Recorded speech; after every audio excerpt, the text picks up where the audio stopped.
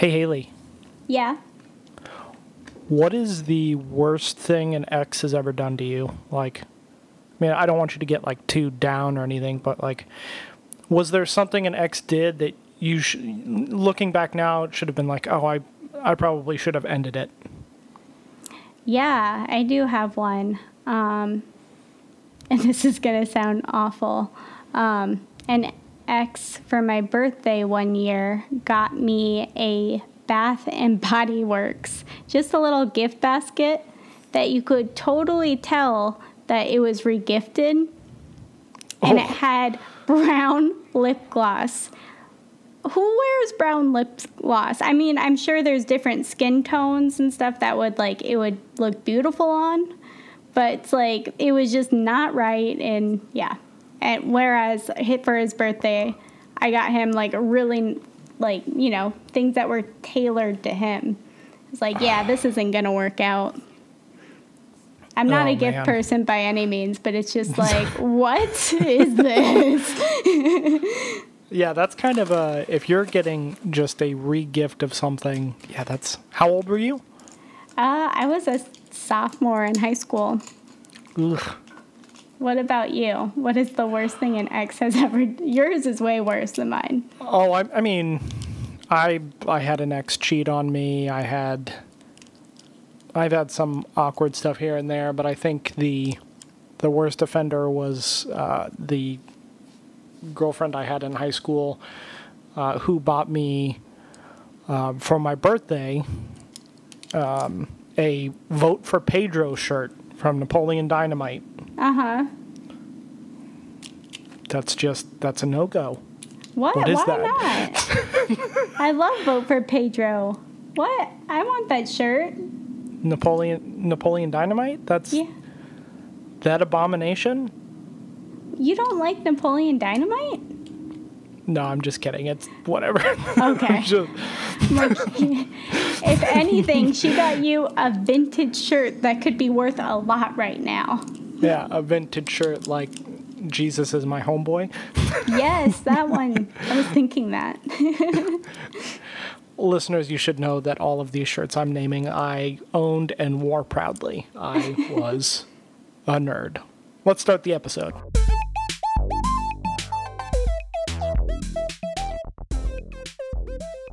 Hey there, I'm Haley, the sister. And I'm Zach, the brother, and this is... Laughing at Ourselves. Welcome to our podcast about movies. Each month, one of us chooses a theme, and we do deep dives in the films that are important to us. Hi, Haley. Hey, Zach. How's it going? Oh, it's going good. How are you? Good. I feel like we're doing kind of a marathon session. I feel like I'm just living in a state of horror right now with my horror watch and then our podcast where it's all terror all the time, and really it's, I think, kind of helping with some anxiety. If that's weird, I know, but it's... Yes, we discussed that too. You sent me a really cool article about that. Yep. Do you want to go into that? Oh, yeah. I mean, we may have discussed it on the podcast already, but there's been a bunch of articles written about how for some people, horror movies are almost like calming or therapeutic because, and there's been researchers who have been studying the effects of horror films for like 15 years who have found that people with high anxiety, they'll watch horror movies because it's a way for them to manage their anxiety because they have control over it, over the narrative. Like they can turn it off or they know and part of their mind that it's not real. So, yeah, it's been interesting. Yeah, I would say that I've definitely felt less anxious lately. So, thanks, horror movies, I guess. Yes, thank you. Do you have anything horror or non-horror related for our pop culture corner this week? What do I have? I don't have anything. No? Let's go to you. What do you have?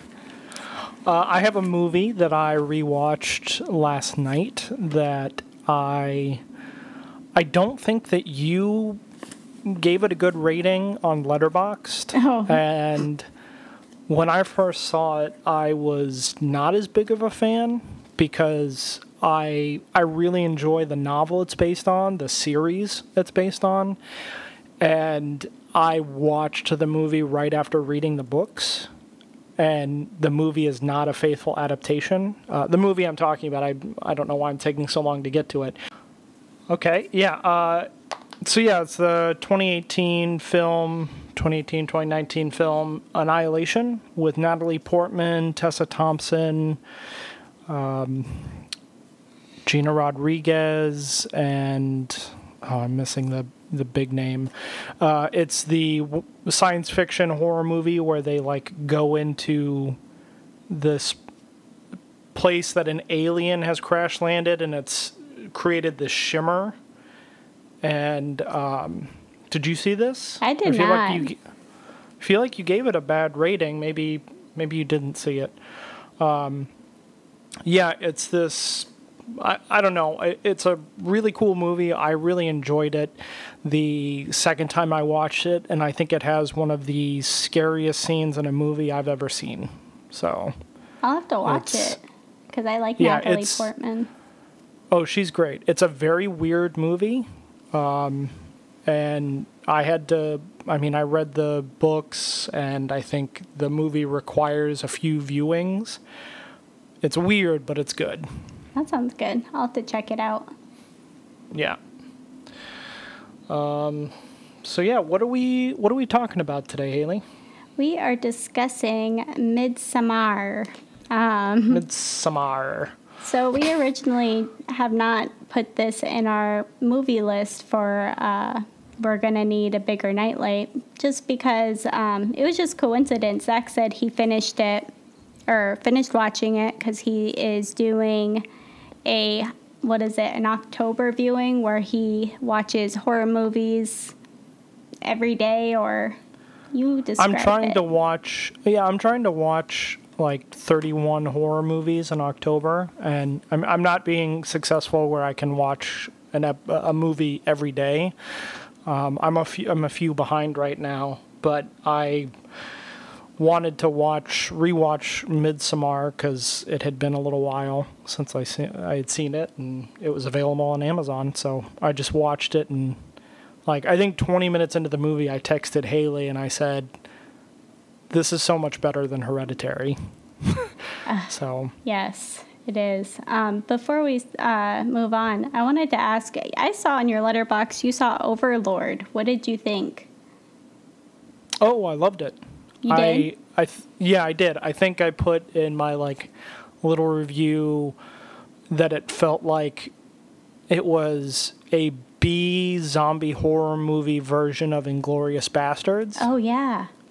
And I mean, I really liked the main character. I liked Kurt Russell's son. I'm blanking on his name. He was really great in it. Russell. Yeah. Everyone in that was really good, but especially the main character. I had never seen him before, and I really liked.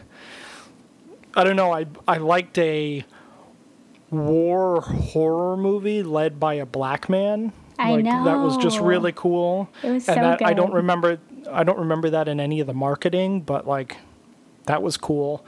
And yeah, I mean it's like a gross thriller zombie thing. It was fun. Yeah. I've been good recommendation. Yes. I've been bugging him to see 3 movies. One of them was Overlord.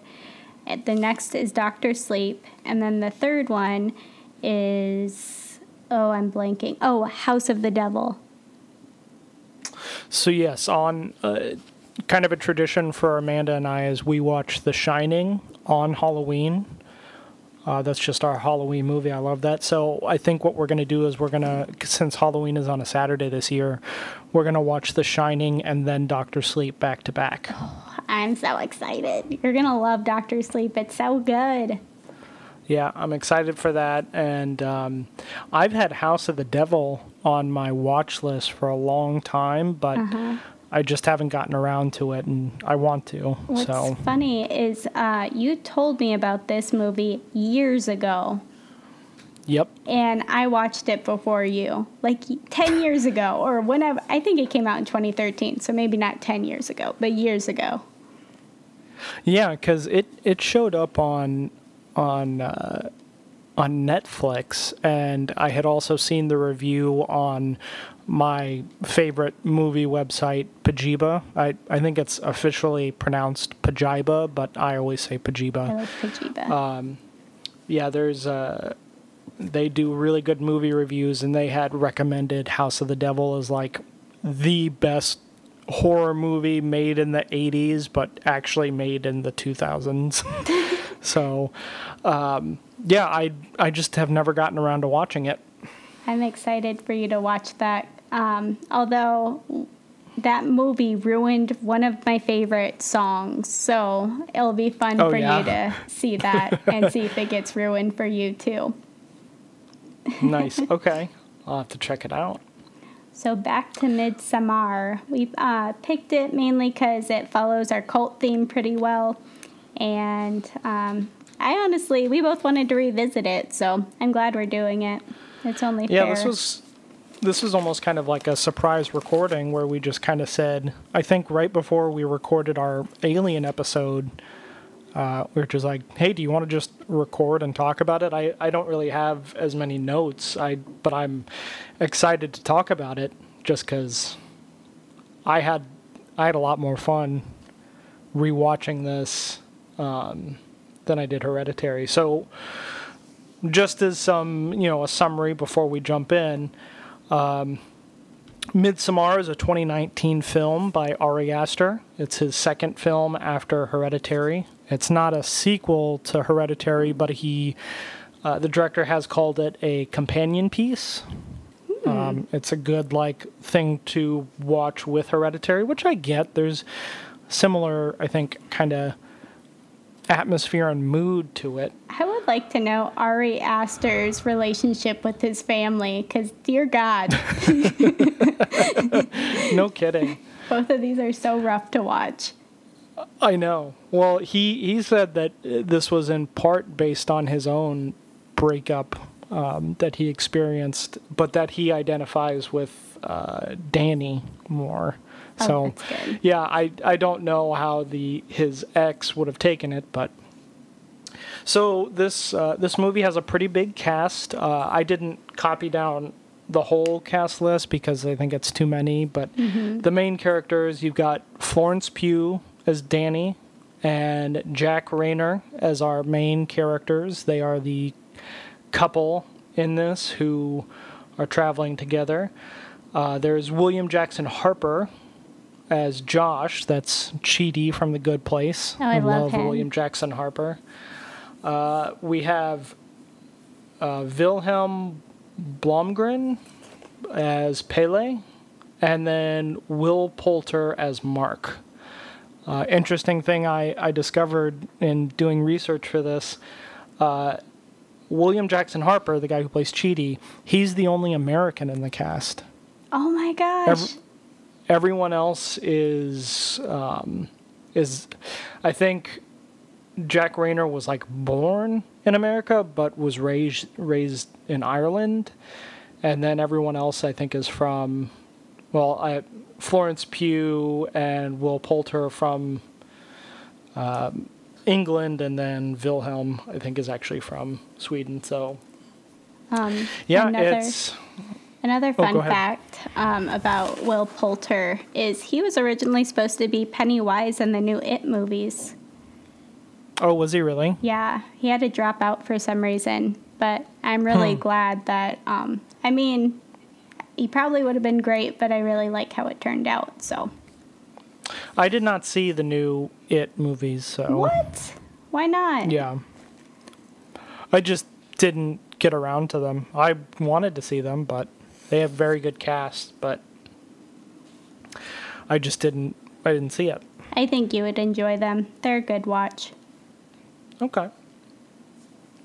So, Midsommar is a 2019 folk horror film, and it follows a group of friends who travel to Sweden for a festival that occurs every 90 years, but they find themselves actually dealing with a pagan cult and a ritual that is a little more disturbing than just let's celebrate nature.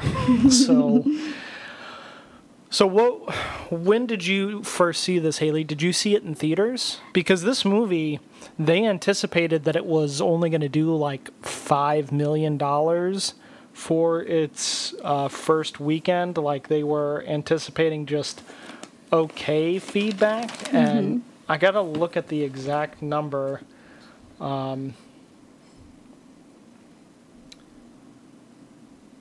So in total, it grossed $27 million. Oh, wow. That's pretty good. It was projected to get $8 to $10 million over its first 5 days.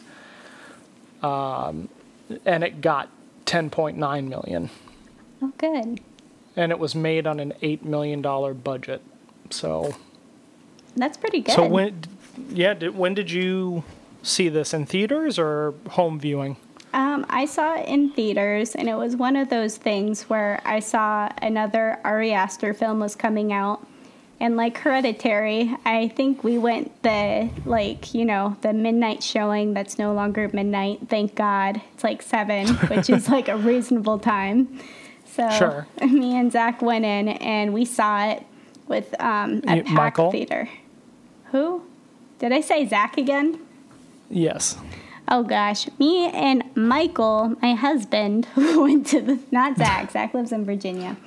So we went, and I will have to say, this movie is so fun to see it with an audience, just with the reactions and everything. Oh, I'm sure. Oh my gosh, it was so fun. It was like almost like Rocky Horror fun. Nice. Yeah, I didn't get to see it in theaters. I wanted to, but I did never... bug you. Oh yeah, you did bug me, because you had bugged me to watch Hereditary, and then you're like, you need to see Midsommar. It's like, I know, but yeah, I finally got around to it, and I enjoyed it the first time. I mean, I knew that as I was watching it, I thought, oh, this is already better than Hereditary, but I think I still texted you just like, what the fuck am I watching right now? Just because I love those texts. It's a weird movie. Yeah, but I enjoyed it. I'm glad we're doing this because I haven't really had anyone to talk to about the movie, just because I feel like you have to have special tolerance for a movie like this. I don't think everyone will enjoy this type of horror movie. So. Oh no. How did Michael like it? Michael didn't. He didn't? No, he did not. Why? It's such a great date movie. Let me ask, Michael, why didn't you like it? Because it was weird. Did you hear that? Yes. A bunch of naked people everywhere. That's Hereditary too. A bunch of naked people. I loved it. I loved the ending too. I don't think he liked the ending, but I enjoyed it. It was very cathartic. Did you feel that too? Like it was a release? I did. I think I felt it more the second time. Mm-hmm. The first time I was just swept up in, what in the hell am I watching? What is happening in this movie, and just the increasing terror. But I don't know. I found in our horror movie watch that we've been doing for October, and then in my own, that I've been enjoying some of the movies I've been revisiting. Just because once I get a full grasp on what it's trying to say, seeing how it builds that throughout the movie, I think is really cool. So it is. I have to say that I was just all in on Florence Pugh's character Danny this viewing. Like, I identified with her so much more. Just, I thought she was a really well-written character, and yeah, I'll get into that more as we talk, but yes, I found that the end was very cathartic. Oh, good. Well, now it's time for ad break. So, yeah. I tried to do that breathing thing they did, but I don't think it came off well. All right, we'll be right back. And we're back. So, yay. I wanted to ask, did Amanda watch this? No, she did not. She is not a horror movie person, and knowing her, I don't think she'd be as into it. Oh, that makes sense. Okay. Yeah. I have to, I either have to like twist her arm to watch a movie, you know, by like explaining why I think she would like it, or it has to be one that is really big in the culture. Like she went and saw Get Out, or she saw Get Out with me, and she liked that one. I did get her to watch You're Next. Oh, did she like that? She did, because I pitched it as a Home Alone horror movie where it's, you know, the tables turn and it's a badass woman going after the people who are invading the home, and she's like, okay, yeah, I kind of want to see that. So they just took that off of Prime and Netflix. I'm like so bummed. I'm like, I missed it, and it's always there. But next time I'll get it. What did you think your second time watching the movie? Yes. I loved it even more. Like, there are so many things that, like, little things that Ari Aster would do here and there that I just loved. But I had three main, like, points that, like, all of my notes came to. And it was just Christian, Danny's boyfriend, is just a piece of garbage. Yep. I loved Pele. And then also family. What about you? Yeah, what did you get the second viewing? What did I get for family? Or what did you get the second viewing? Did you like it more? Oh, I really enjoyed it more the second time through. I think my big thing is I honed in on Danny as a character and her struggles to communicate with someone who is clearly doesn't want to be around her. Oftentimes I think I'll get frustrated with characters if I see that they have some of the like character or personality flaws I think that I have. And one of the big ways that I think I identify with Danny in this is that I don't like conflict. And Danny is constantly, when she's upset and she's trying to express herself to Christian, she's constantly getting worked up, and then she pulls herself down, like she feels that she has to apologize for having feelings. And then she grows as a person throughout the movie to be like, no, I have my feelings and they're valid. And I think if it wasn't for how she's written and how well Florence Pugh plays her, she might come off as like just she's constantly complaining. But I think but Florence Pugh, I think, threads the needle of someone who has gone through a trauma and is not handling it at all, but still wants people around her to be happy. Because, and that hit home with me really hard this viewing. And so that's why I think it was cathartic at the end, where she, like, one of the last things I think she says to Christian was, I could see you doing that to me. Yes, I have goosebumps. I highlighted that. Oh my gosh. And something, I actually want to rewatch it. Something I didn't pick up on just because I was so engrossed in the ending, besides like crying and screaming, in the last 25 minutes, there is no dialogue for Danny or Christian. No. They don't talk. I mean, they cry and they scream or they have their weird moments, but they don't say anything. And so it's, I don't know, I thought it was just very intense to watch those last 20 minutes and feel that catharsis as she smiles. So I have a cool reason or why I think that is, because I noticed that too. But I noticed that, I don't know if you noticed this, but so at the beginning, she has a horrible tragedy happen to her. Her family dies in like an awful way, and her sister did it just because I don't know, her sister's going through some things, and she's in college, Dani is, so she's going through all of this tragedy while she's away from her family and just worrying. And anyway, throughout the film, when someone ever brings up the word family, she just starts crying and like pukes. Like it's just a trigger word for her. Yep. But immediately when she gets into the commune, which is what they call it, they say family. There's none of that. Oh, Did you notice that? Interesting. It was like she was safe. That's interesting.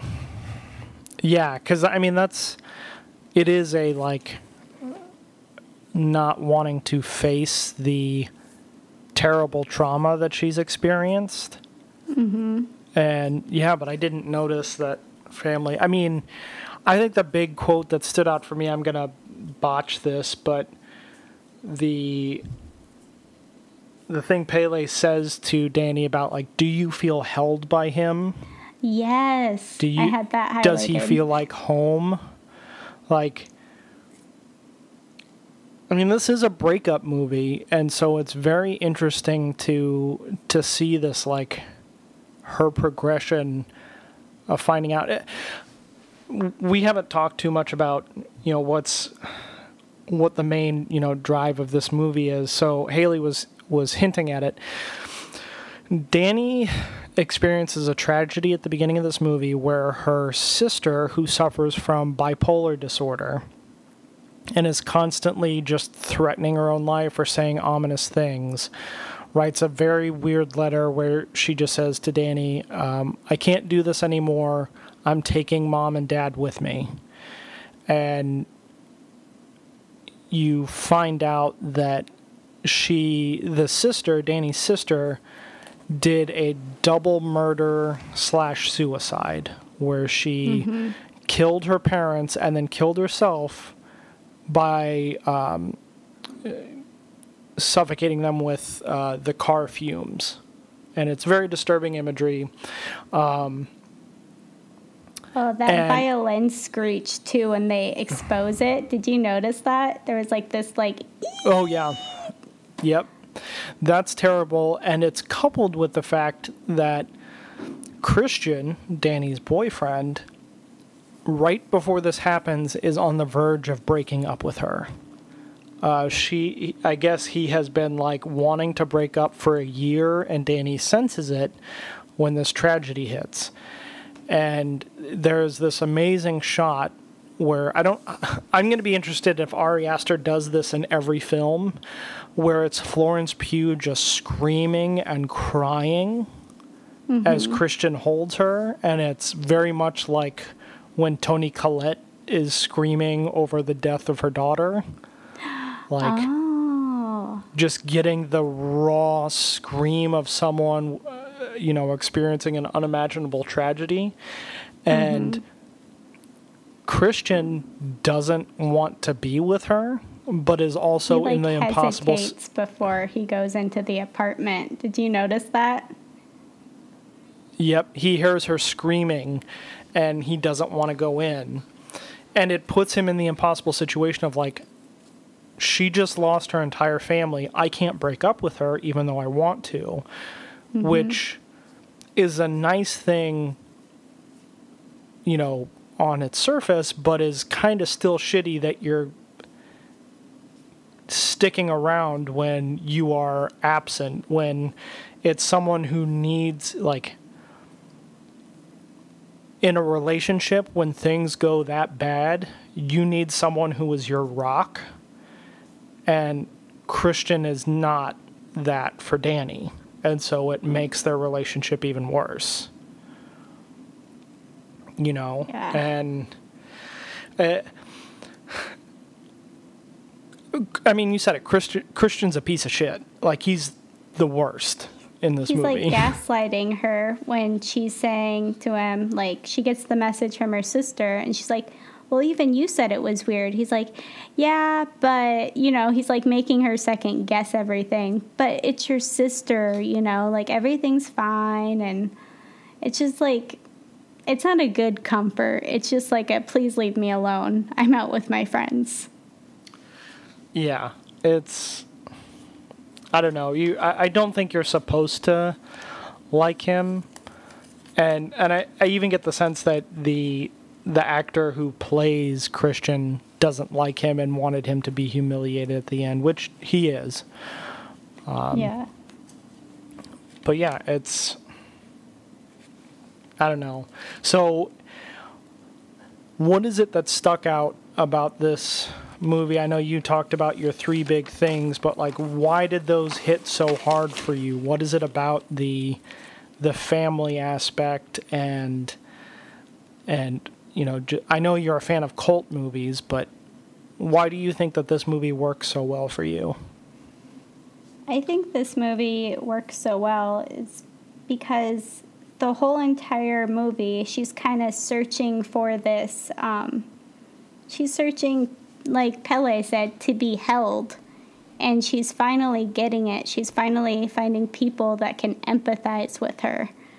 And in a way that, like, she feels like she isn't crazy or anything like that. She feels like she can be felt, like how she is doing. Like, when she's in the commune, what they'll do is if someone's in, like, a lot of pain, it could be pleasure or whatever, they will all mimic the sounds or reactions that they have to be with that person.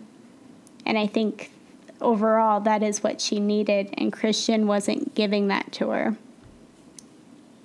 Yeah, Christian doesn't provide shit for her. Like, No.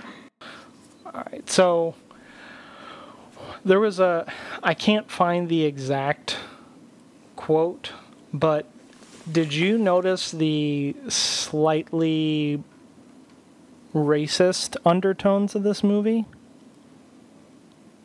It's on purpose. Well, I noticed everyone there was white.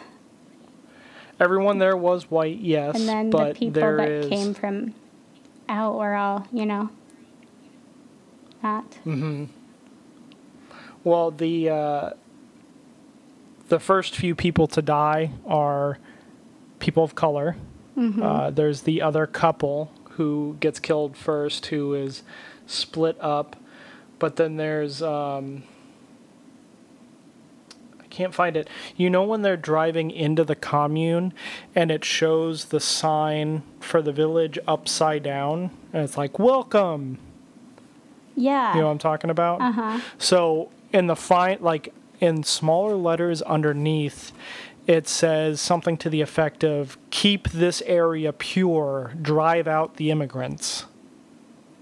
And it seems like the people there are also very uncomfortable with William Jackson Harper's character. And he's also one of the first people to die. The guy who plays, the guy who's Chidi. Yeah. Yep.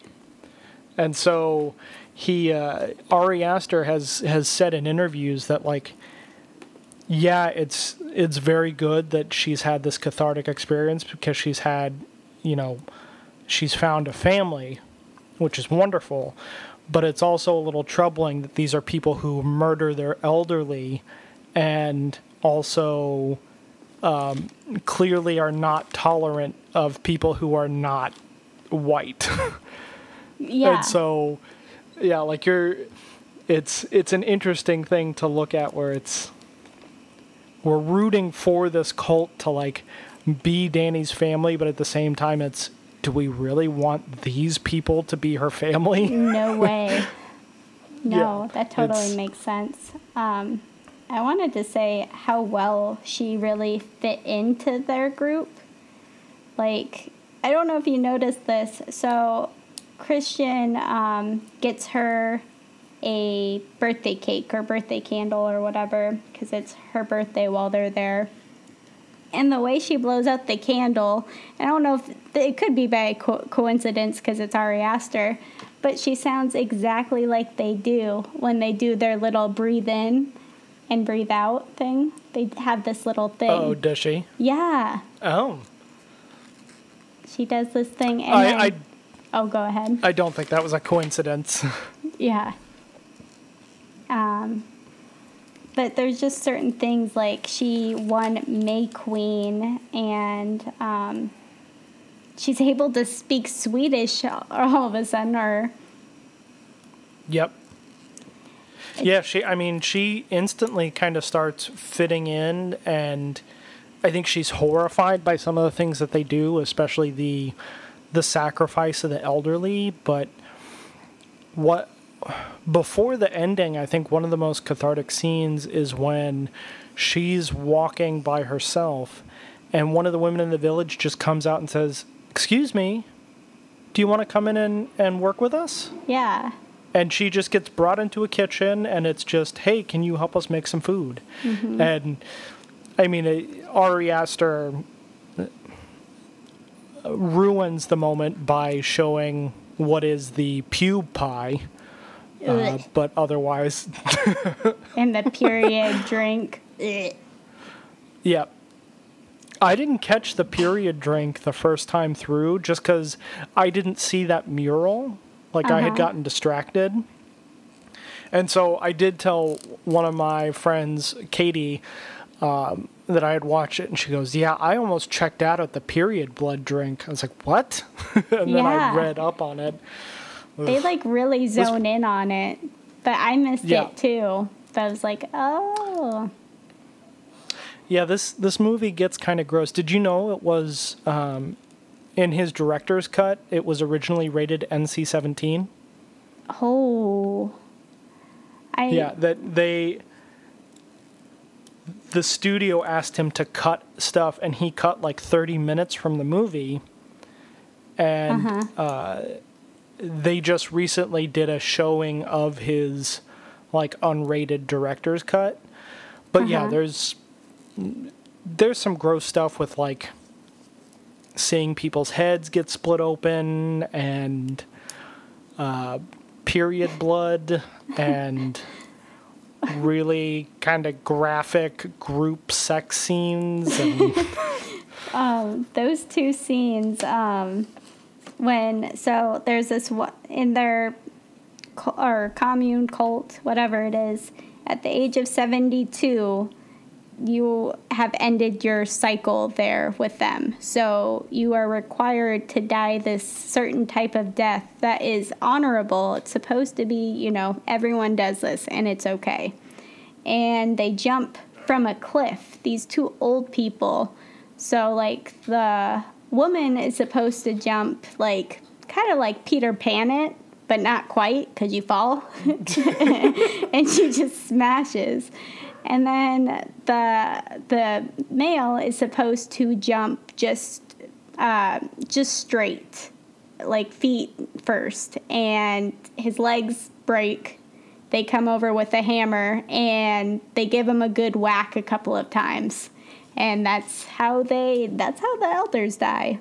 But during that scene is when a group of girls from my theater literally fleed, oh hell no, they are just running out of the theater. And it was really funny. Part of me wonders if Ari Aster just has some deep dark fear about head trauma, because Hereditary, there's a decapitation, and in this one it is 2 smashed faces, one with a hammer or a big mallet and one with a rock. It's a lot. Oh yeah. It is a lot. If we're talking about using horror movies to deal with anxiety, I mean, people get their brains bashed in. I also feel like we're not talking about another kind of gruesome death that happened that you only see very quickly, and it's that Viking death that they do where the one guy is strung up and then Oh, his lungs are yes. pulled out to look like What? wings. Was that in Hannibal that they did that? Like one of the main killers. Did you watch the TV show Hannibal? Yes, I loved that show. And was that what they did there, or is that True Detective? What am I thinking of? No, that's Hannibal. Okay. Weird little side note with Hannibal. Yeah, that was taken from an episode where they are trying to find a serial killer who kind of cuts people open on the back and pulls their flesh up to look like wings because he thinks they're demons and he wants to turn them into angels. I thought it He was has, like, their this lungs tumor. they turn out. Well, yeah, he does the lungs as well, but the big part is it's like the flesh from the back. But the funny little anecdote with that is when they were making it, obviously the people that are killed are nude, and you see the shot is they come into this hotel room and they are on their knees like they're praying, and then the wings are up and you're seeing them from behind.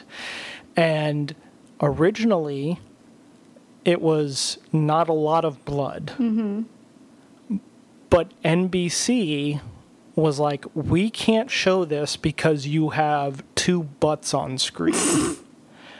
And so the compromise was, okay, well, we'll just cover the butts and fill the crack with more blood. And NBC said, yeah, that's fine. Just don't show us butts.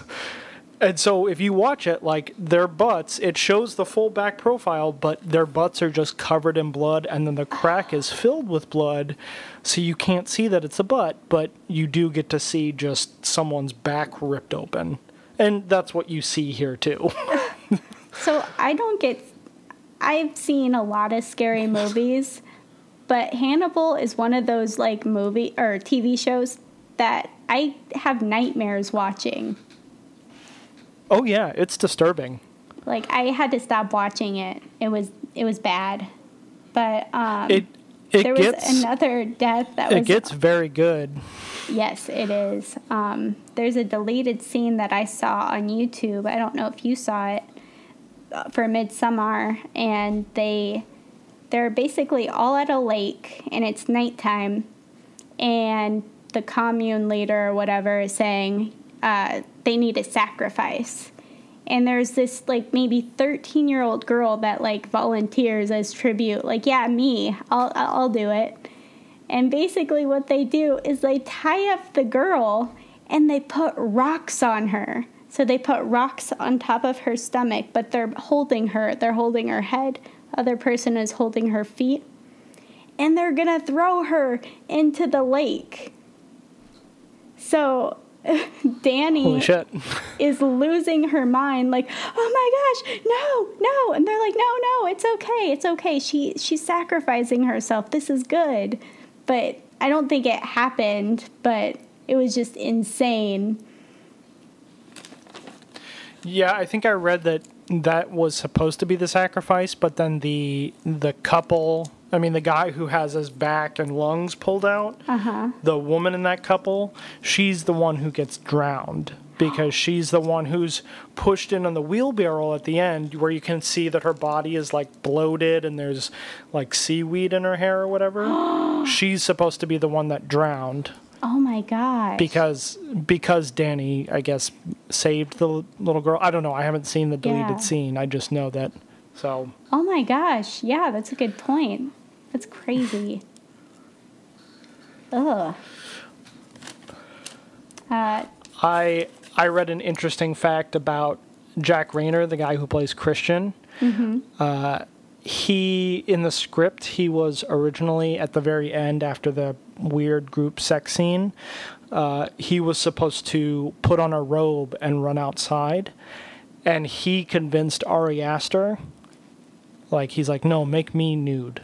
Like, make it so that I'm nude because this character needs to be as vulnerable as possible. And also, we've had way, way too many years of, like, these stories like Texas Chainsaw Massacre or Last House on the Left where a woman is defiled or defeated, and then she has to run around naked. And so he's like, it should be a guy's turn. And so Good. he voted for having him run around nude. I think it makes it even more tense that he's like, he runs out of that area and he's naked and he's trying to find somewhere safe to go, but it's also he just like he has no protection whatsoever. So I think that. what this is what this comes down to is that Midsommar is just another in a great line of movies advocating for more penises in movies. I know. I was going to say that. That's like one thing that bothers me. I'm done seeing boobs. Not that it's like it's bad or anything. Let's see more dick. I'm looking at Michael's face to see if I'll get a reaction. No reaction. Lots of nude women standing around in Midsommar. Why don't we have just a room full of just dudes hanging brain?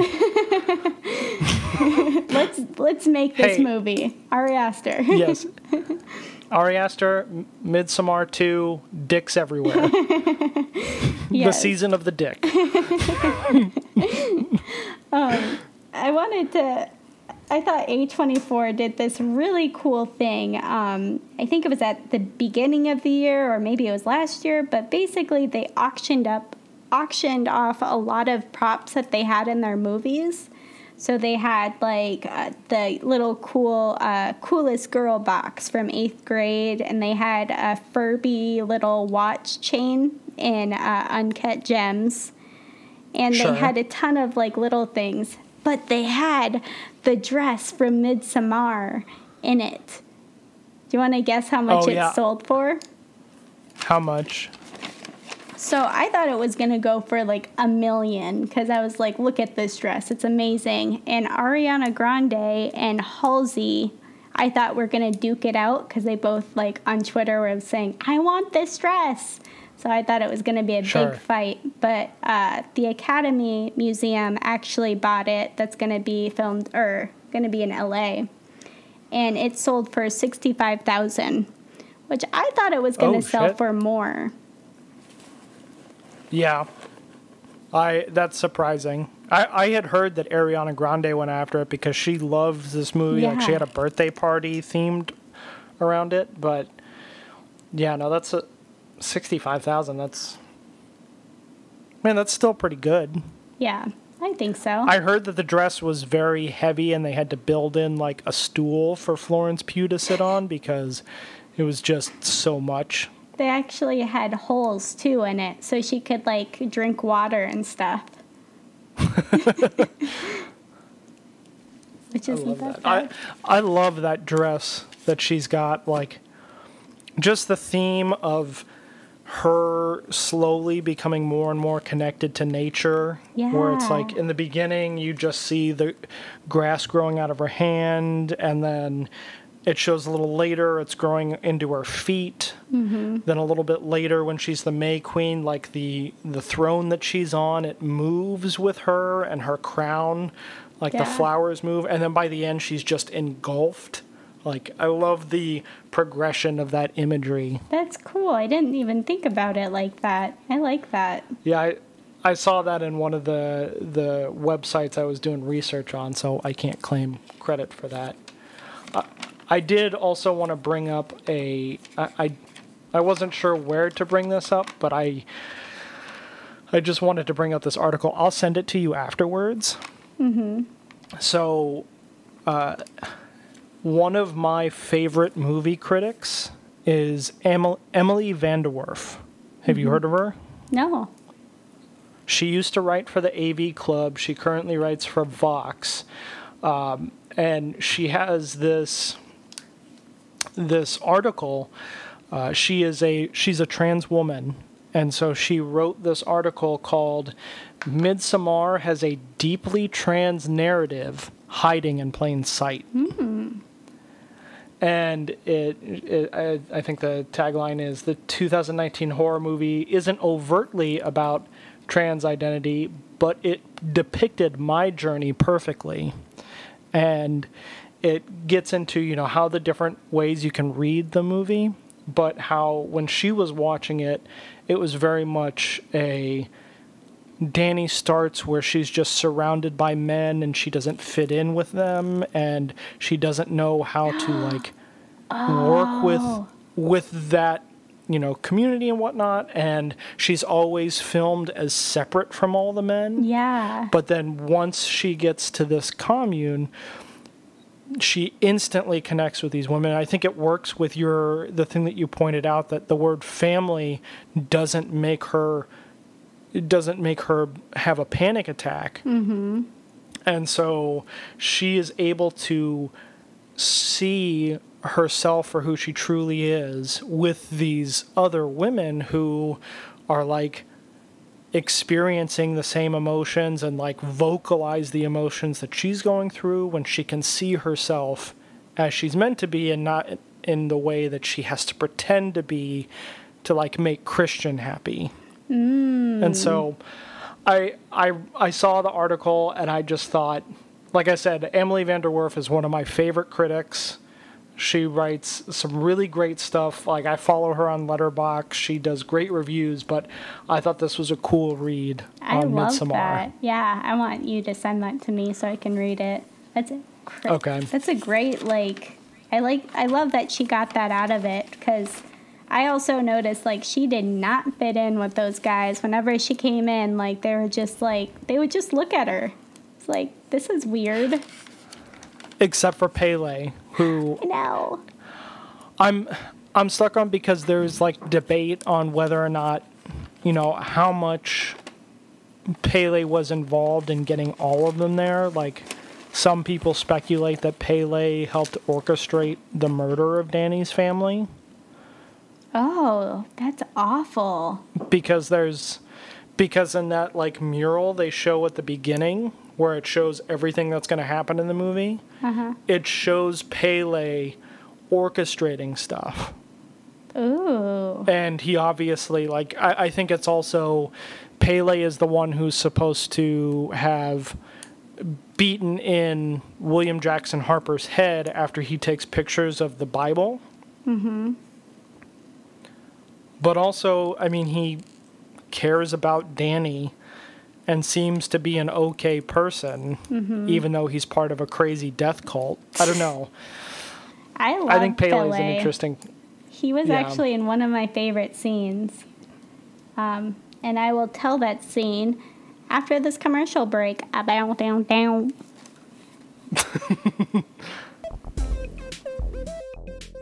And we're back. Yay!